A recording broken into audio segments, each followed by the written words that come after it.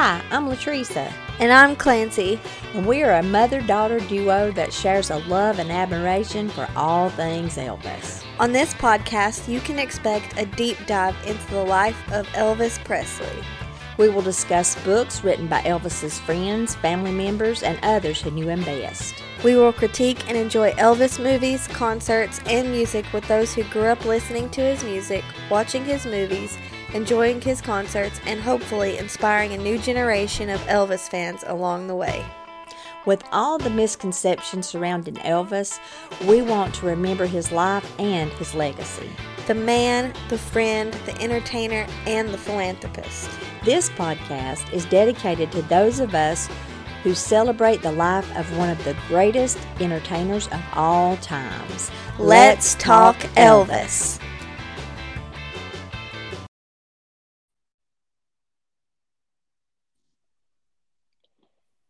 Hey guys, it's Clancy. And Latresa, Welcome back to the Let's Talk Elvis podcast. We're so glad that you guys are back to join us for another episode, and we hope it's going to be a good one today. But as always, before we start out, we have a new Apple podcast review, which we love. So if you haven't already and you like our podcast, please go give us a review. It helps us out a lot, and we love, love, love to read them. And we will also read them on our next episode. So this one says, "This is the first podcast I've ever really listened to. I love the down-to-earth feeling that this podcast makes me feel, almost as if I'm there with them having a genuine conversation about Elvis. Highly recommend this podcast for those that just need something to listen to on a rainy day, and of course, those who love Elvis." So thank you so much. That's exactly what we wanted this podcast to be. We wanted it to feel like you guys were sitting here with us talking about Elvis, and we love reading this stuff. So that's if so you haven't, special. I love it. Yes. I do too. If you haven't already, follow or subscribe, whatever you want to call it, on Apple Podcasts. We're also on Spotify and Amazon. And make sure to tell your friends and share the word. You guys have been so awesome on social media and with giving us reviews, and we love it. And speaking of, today's episode was requested by Paula Hatfield on our Instagram. She was awesome enough to even send me some cool videos that I was able to watch to get some information. And if you ever want us to record a topic or learn more about a certain topic, please feel free to message us there. It's at Let's Talk Elvis Podcast on Instagram. And we love, love, love hearing from you guys there. So, without further ado, let's get into it. Okay, yes. And today we're going to be talking about Elvis's fleet. And actually, Elvis had two airplanes. I think that from what I read, there were several planes that he almost purchased or maybe tried to purchase, but the two that were the most well known and the two planes that he actually ended up with were the Lisa Marie and the Hound Dog 2. And the Lisa Marie was a Convair 880, and it was known by the radio code of Hound Dog. It was actually a Delta passenger plane. And in April of 1975, he actually paid $250,000 for this plane. It was a 94 passenger plane, and he had it customized. He bought it. It was flown to Dallas, and it was gutted. And he spent $600,000 having it customized. And it was actually designed or customized by the same team that had done the Air Force One. And that was something Elvis was very, very proud of. Yeah. And one thing I was curious when I read that about the 250,000. In today's money, that would be $1.3 million. Just to put it Exactly. into perspective a little bit. Exactly. And Elvis, he called it his Flying Graceland. And actually, Priscilla helped him with some of the remodeling.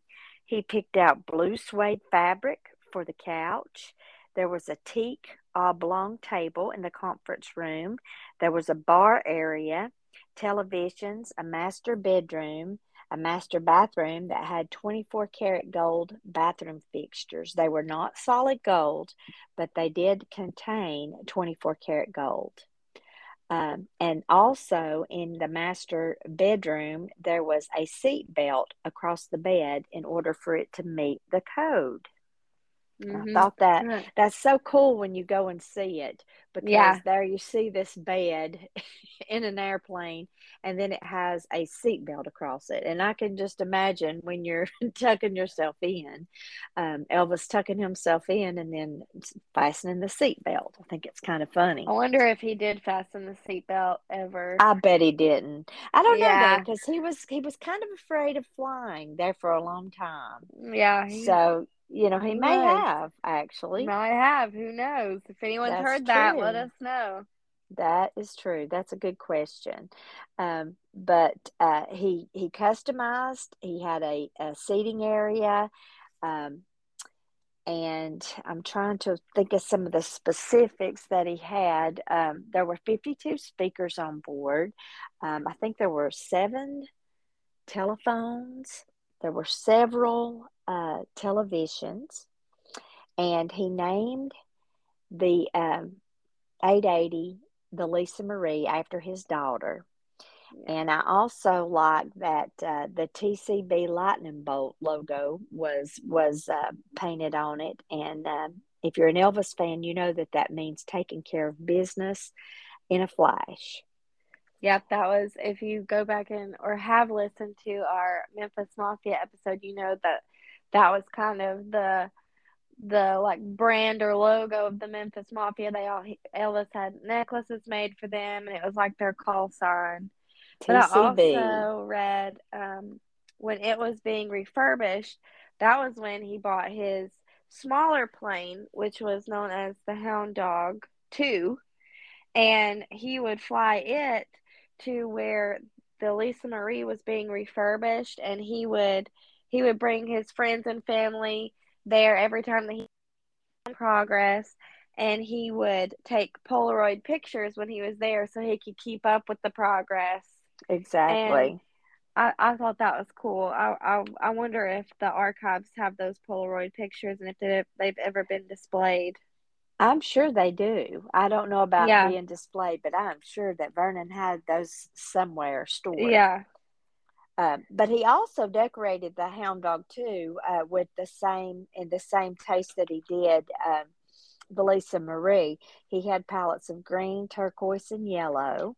And Mhm. Colonel Parker, after he got the Lisa Marie up and going, Colonel Parker basically used the hound dog too for trips that like he would go on down ahead of Elvis when Elvis was going on tour, and Mhm. he would travel earlier with his team to set things up for Elvis. Yeah.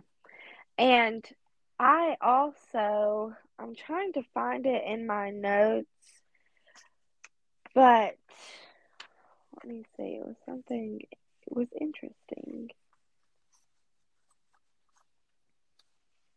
Anyway, oh, I remember what it was. So, this plane, the Convair 880, it was designed to compete with the Boeing 707s and the Douglas DC-8s, which I have no clue about planes, but I was trying to think, like, I've flown quite a bit. What would this plane be like comparable to? So I found those planes, and then only 65 were produced ever. And Wow. I thought that was pretty crazy. So only 65 of these planes are made, and one of them is Elvis's. And Exactly. at this day and time, only 9 of these aircraft are left in the world, and none of them are airworthy. And the only one that is preserved properly is the Lisa Marie. So Wow. even aside from this plane being Elvis's, which automatically makes it worth a ton of money. It's also super rare and the only one in the world preserved properly. So that Exactly. That's I that's thought that was special. that was pretty cool. Well, it was a 94 passenger plane to start with, and after Elvis customized it, it could fly a, approximately 28 passengers from the information that I found. But Yeah. usually there were only about 8 to 10 people that actually flew on board the plane. Um, Yeah. and renovations at that time were like $600,000, which would be like 2.9 million today, would be like the total cost of the Lisa Marie, what he ended up paying for the Lisa You, Marie. and I mean, you have to think this day at this time period, 1975, no one had a plane like this. No, No one. no. Um, and the reason behind him buying the plane was that and this is just something I read, but I believe it. He thought if he had his own plane with his own crew that he would have a better chance of making an overseas tour happen, which we know Yes, unfortunately never did happen, but that was one of the main reasons that he decided to buy his own airplane, and an airplane of this size with a exactly. bedroom and living spaces and conference room and everything, was that he hoped to be able to take it on tour. Exactly. And, we're talking about like 8 to 10 passengers. Four of those passengers on the Lisa Marie would be the flight crew. Yeah. And David Elwood was the captain, and the pilot, and Ron Strauss. I hope I'm pronouncing that right. Was the co-pilot, and then the flight engineer was Jim Manny. Now I looked everywhere trying to find the name of a flight attendant because a flight attendant would also Yeah. be on board. I could not find any I never information, saw one either. Yeah, I never so saw I'm one either. wondering if maybe they just kind of had a rotation and put, maybe like from a service or whatever, and Yeah. assigned a flight attendant. Yeah. Apparently there was not a certain flight attendant, Yeah. but the crew was Was the hired same. by Elvis. And I actually found that Vernon interviewed Ron Strauss. I could not find a lot of information about Elwood David, but apparently Ron Strauss has done several interviews, and also Yeah. he has written a book. So he is out there. When you find information, it basically says he's the pilot, but when Yeah. you dig farther, it tells you that he's co-pilot. But there wasn't a lot of information on Elwood David. So most of the information that I found was on Ron Strauss, but he was actually interviewed by Vernon. And he said there was a very short interview, and he submitted a resume. And on his resume, he talked about the 1974 hijacking, which was basically, it's a long story. If you're interested, you can look it up under Ron Strauss Facts, and in the book that he actually has coming out. I don't think that it's been released yet, but it happened in Nicaragua. I It think was it in wasn't Nicaragua. Nicaragua. Was it Nicaragua? It was in Okay. Nicaragua. Okay, Nicaragua, but there was 20 political prisoners that were released, and $5 million, an airplane. They wanted an airplane, and he got to be the one to fly the airplane.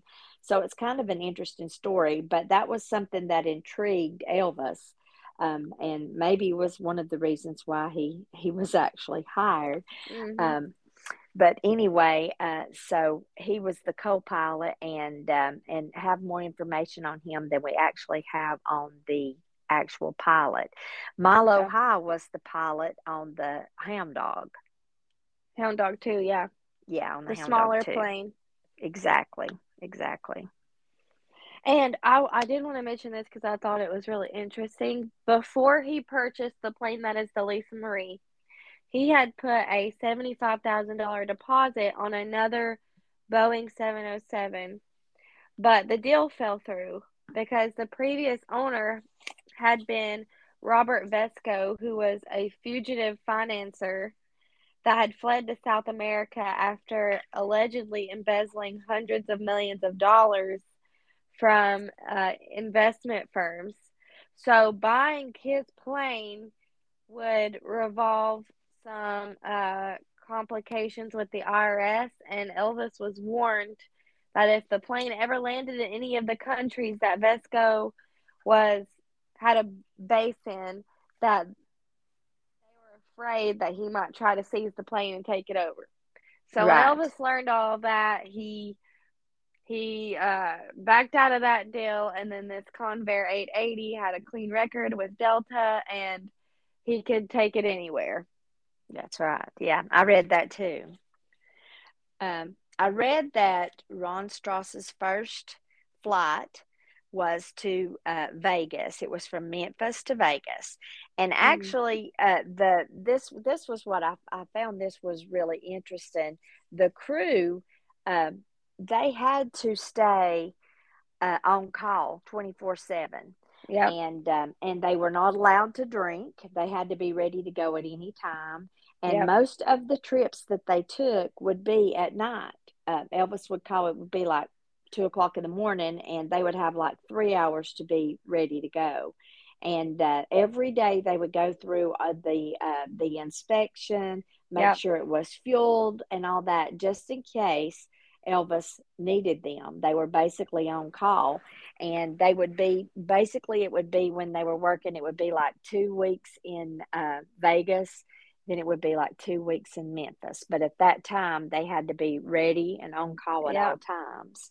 But his first trip was to Vegas, and he had never seen Elvis perform.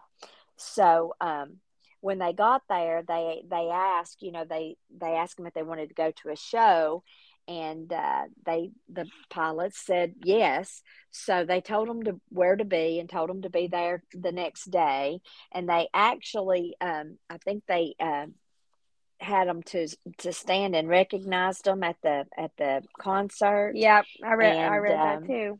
and so that was the first time that they ever got to see Elvis in concert, which I thought was pretty cool. Yeah, You got a cool job anyway, but then you're recognized. And after they had been recognized, they said they could go anywhere in the Hilton, and basically whatever they wanted, they just had to ask for it, didn't and it have to was pay given for to anything them. else. Yeah, that's exactly right. And Ron said that before the flights, just about every flight they had, that Elvis would come into the cockpit and say hello. Yep, And they said that he was a very nice guy. He was a smart man, and he had an unbelievable charisma.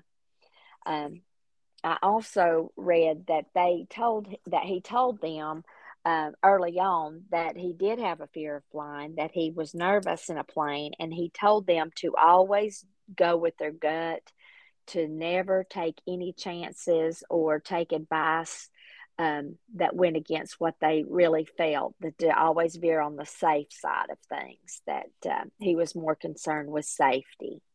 wow. So I thought that was really, really good. I know my father-in-law used to have a plane, and I know that I've heard my husband talk about him, basically demanding the pilot to land when weather was bad, or there would be a question about something, and the pilot wanted to go on and take a chance, and my father-in-law would say, "Land this plane right now." Yeah, So yeah. that's kind of scary. Those stories have made me scared to get in smaller planes. Yes, small aircrafts. I've always Yeah, been afraid too. That was before our no time, thanks. and I've Yeah, always been afraid to fly in a smaller plane too. yeah. So I also read that around Christmas when the Lisa Marie had just been finished and brought to Memphis, that Elvis wanted to fly his friends and family. And so they called up Ron and the rest of the crew, and they just flew them around Memphis for a little while just so they could see the plane and take it for a spin. Yeah, I read that too. How cool would that be? So That's cool. right.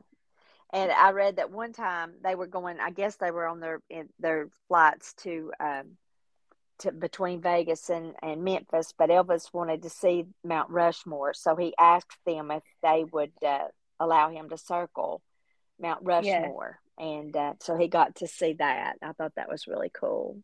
Yeah, and Elvis would often tip the flight crew whenever they would go on trips.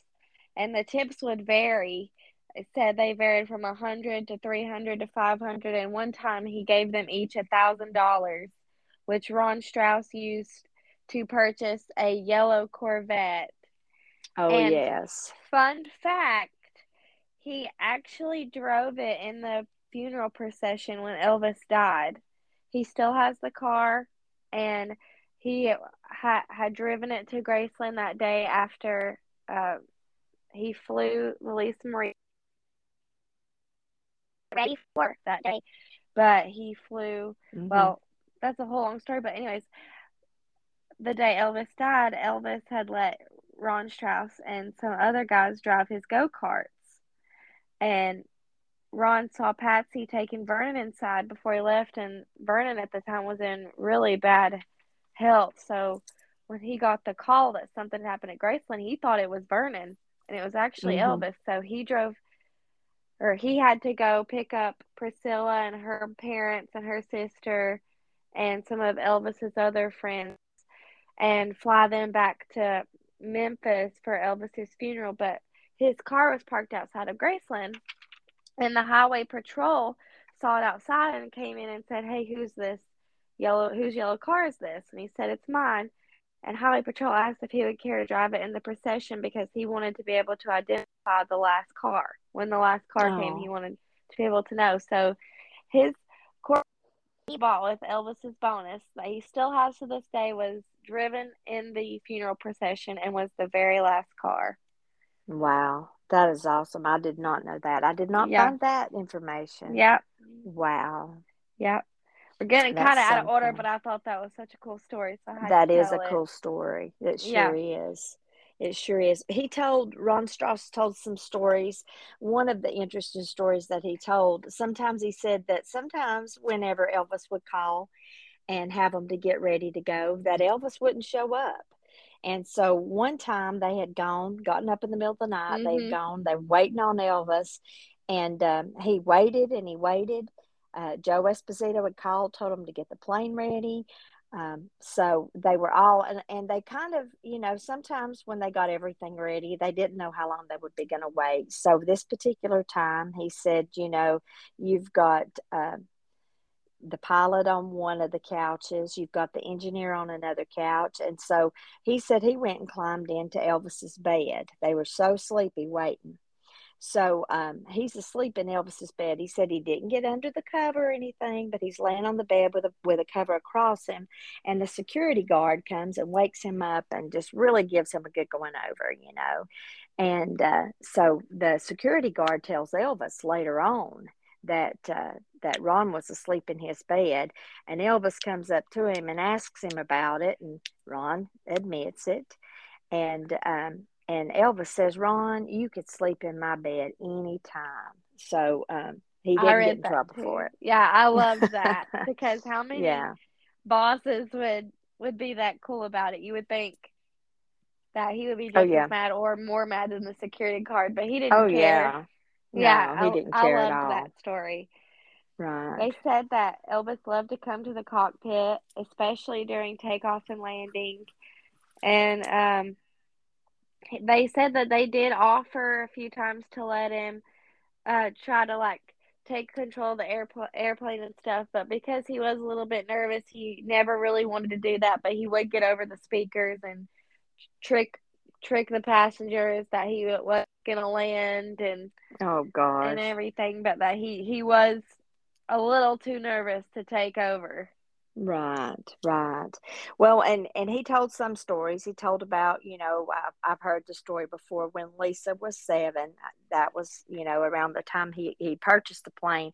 But Mhm. when Lisa was 7, one day he realized that she had never seen snow, and so he wanted her to have a taste of a real white winter wonderland snow. So he had the pilot to fly her to Denver, and they got out and played in the snow for a few hours, and then they all boarded the plane and flew back to Memphis.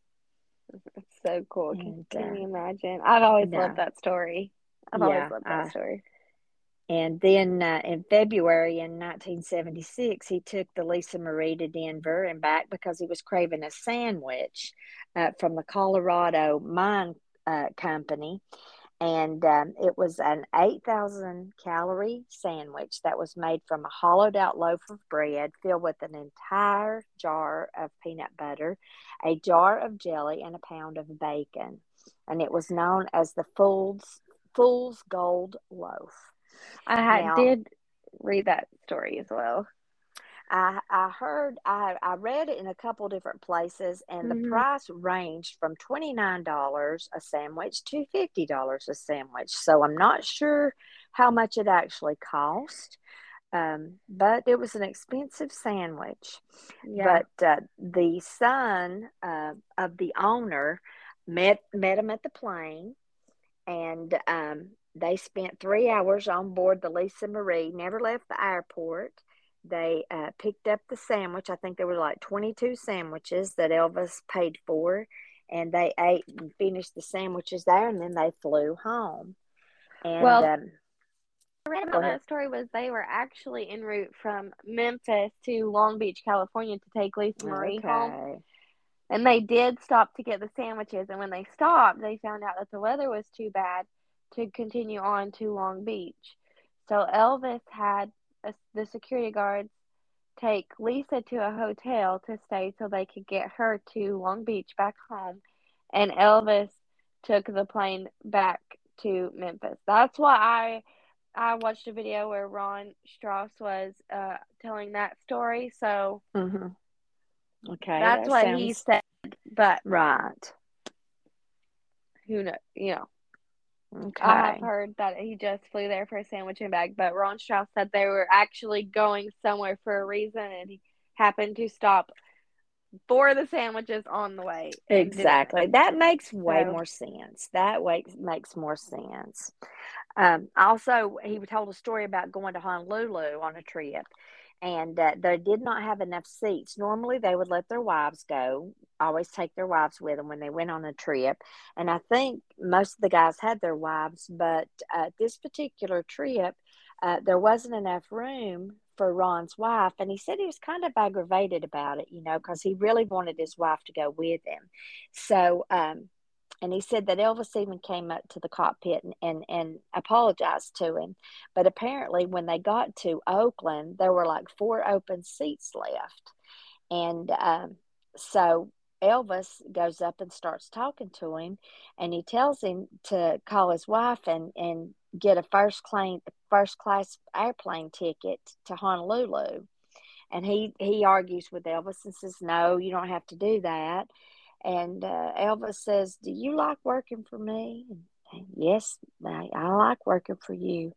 And he said, "Well, if you want to keep working for me, you'll do what I told you to do." He said, "Because nobody says no to Elvis. When Elvis wanted you to do something, you did not tell him no."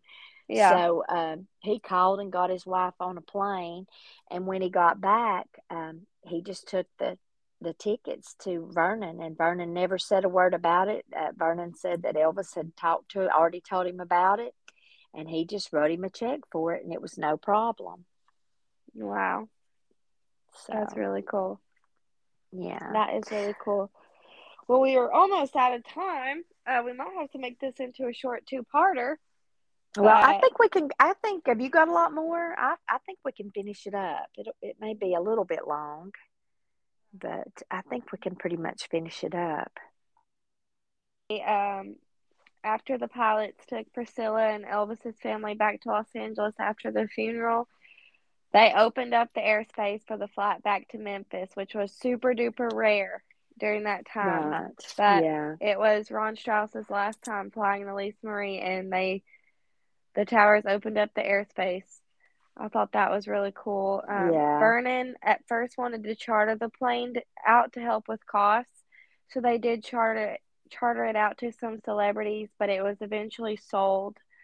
And in 1984, the Lisa Marie was returned to Graceland for good. It's still there today. You can go tour it. We love to go see the plane. We always make it a point to see the plane. They Right. actually have videos. They had to remove part of the wings, and it was pulled down Elvis Presley Boulevard, and there were people lining the streets to watch it come back home to Graceland. Exactly. And that's still where it remains today. It's one of the best parts of touring the mansion. I think it's really, really cool. It really is. I have two Elvis Presley Airways T-shirts from our trips there. I love it. It's a must see for It sure. is. And in 2014, I wanted to add this really quick. Elvis Presley Enterprises wrote to the owners and wanted to make an arrangement for the planes to be moved the following year. Now, why, I'm not really sure, but I remember Yeah. when this happened, and I remember being in a really big panic about it. But in July of that year, Priscilla made a statement, and she said, "I'm reading what you're saying, but listen to the people that own the plane. Um, put the information out there intentionally to upset everybody. We're on top of it. Thank you for your trust in us. We will be soon be releasing some exciting news about that's happening to Graceland." Um, and it ended up where actually in April 2015, Lisa Marie says that she wants to be the first to tell us that the planes will remain at Graceland forever. We own them, and we have fun plans for them as well. So the planes are there, and they will remain there. And it's really exciting. Just the fact that he owned the planes when you step on board, it's just really a very cool thing. It's so wild. I think I Must said to see. you last time that, like, to think of how he started this. This is, you know, two planes. I mean, they're amazing. They're amazing by today's standards. Like, They are. it's, Exactly. and I found They are. in '76 the total operating cost for the plane was $400, $1.9 million to in today's money. That just It's it's just expensive. incredible to see its humble beginnings and where he's on in these planes and his career. It's just really cool. And if you ever get a chance to go to Graceland, make sure you stop by the planes. Um, Exactly. if you That's the have any first thing I more, remember seeing when we went the first time. oh yeah, yeah, it's so cool. I'll post some pictures of it on our social media for those of you who haven't got to see it in person. Look at some pictures. So you'll be able to find that on Instagram at Let's Talk This Podcast. And as always, follow us there. I'm really going to try to be more active on there.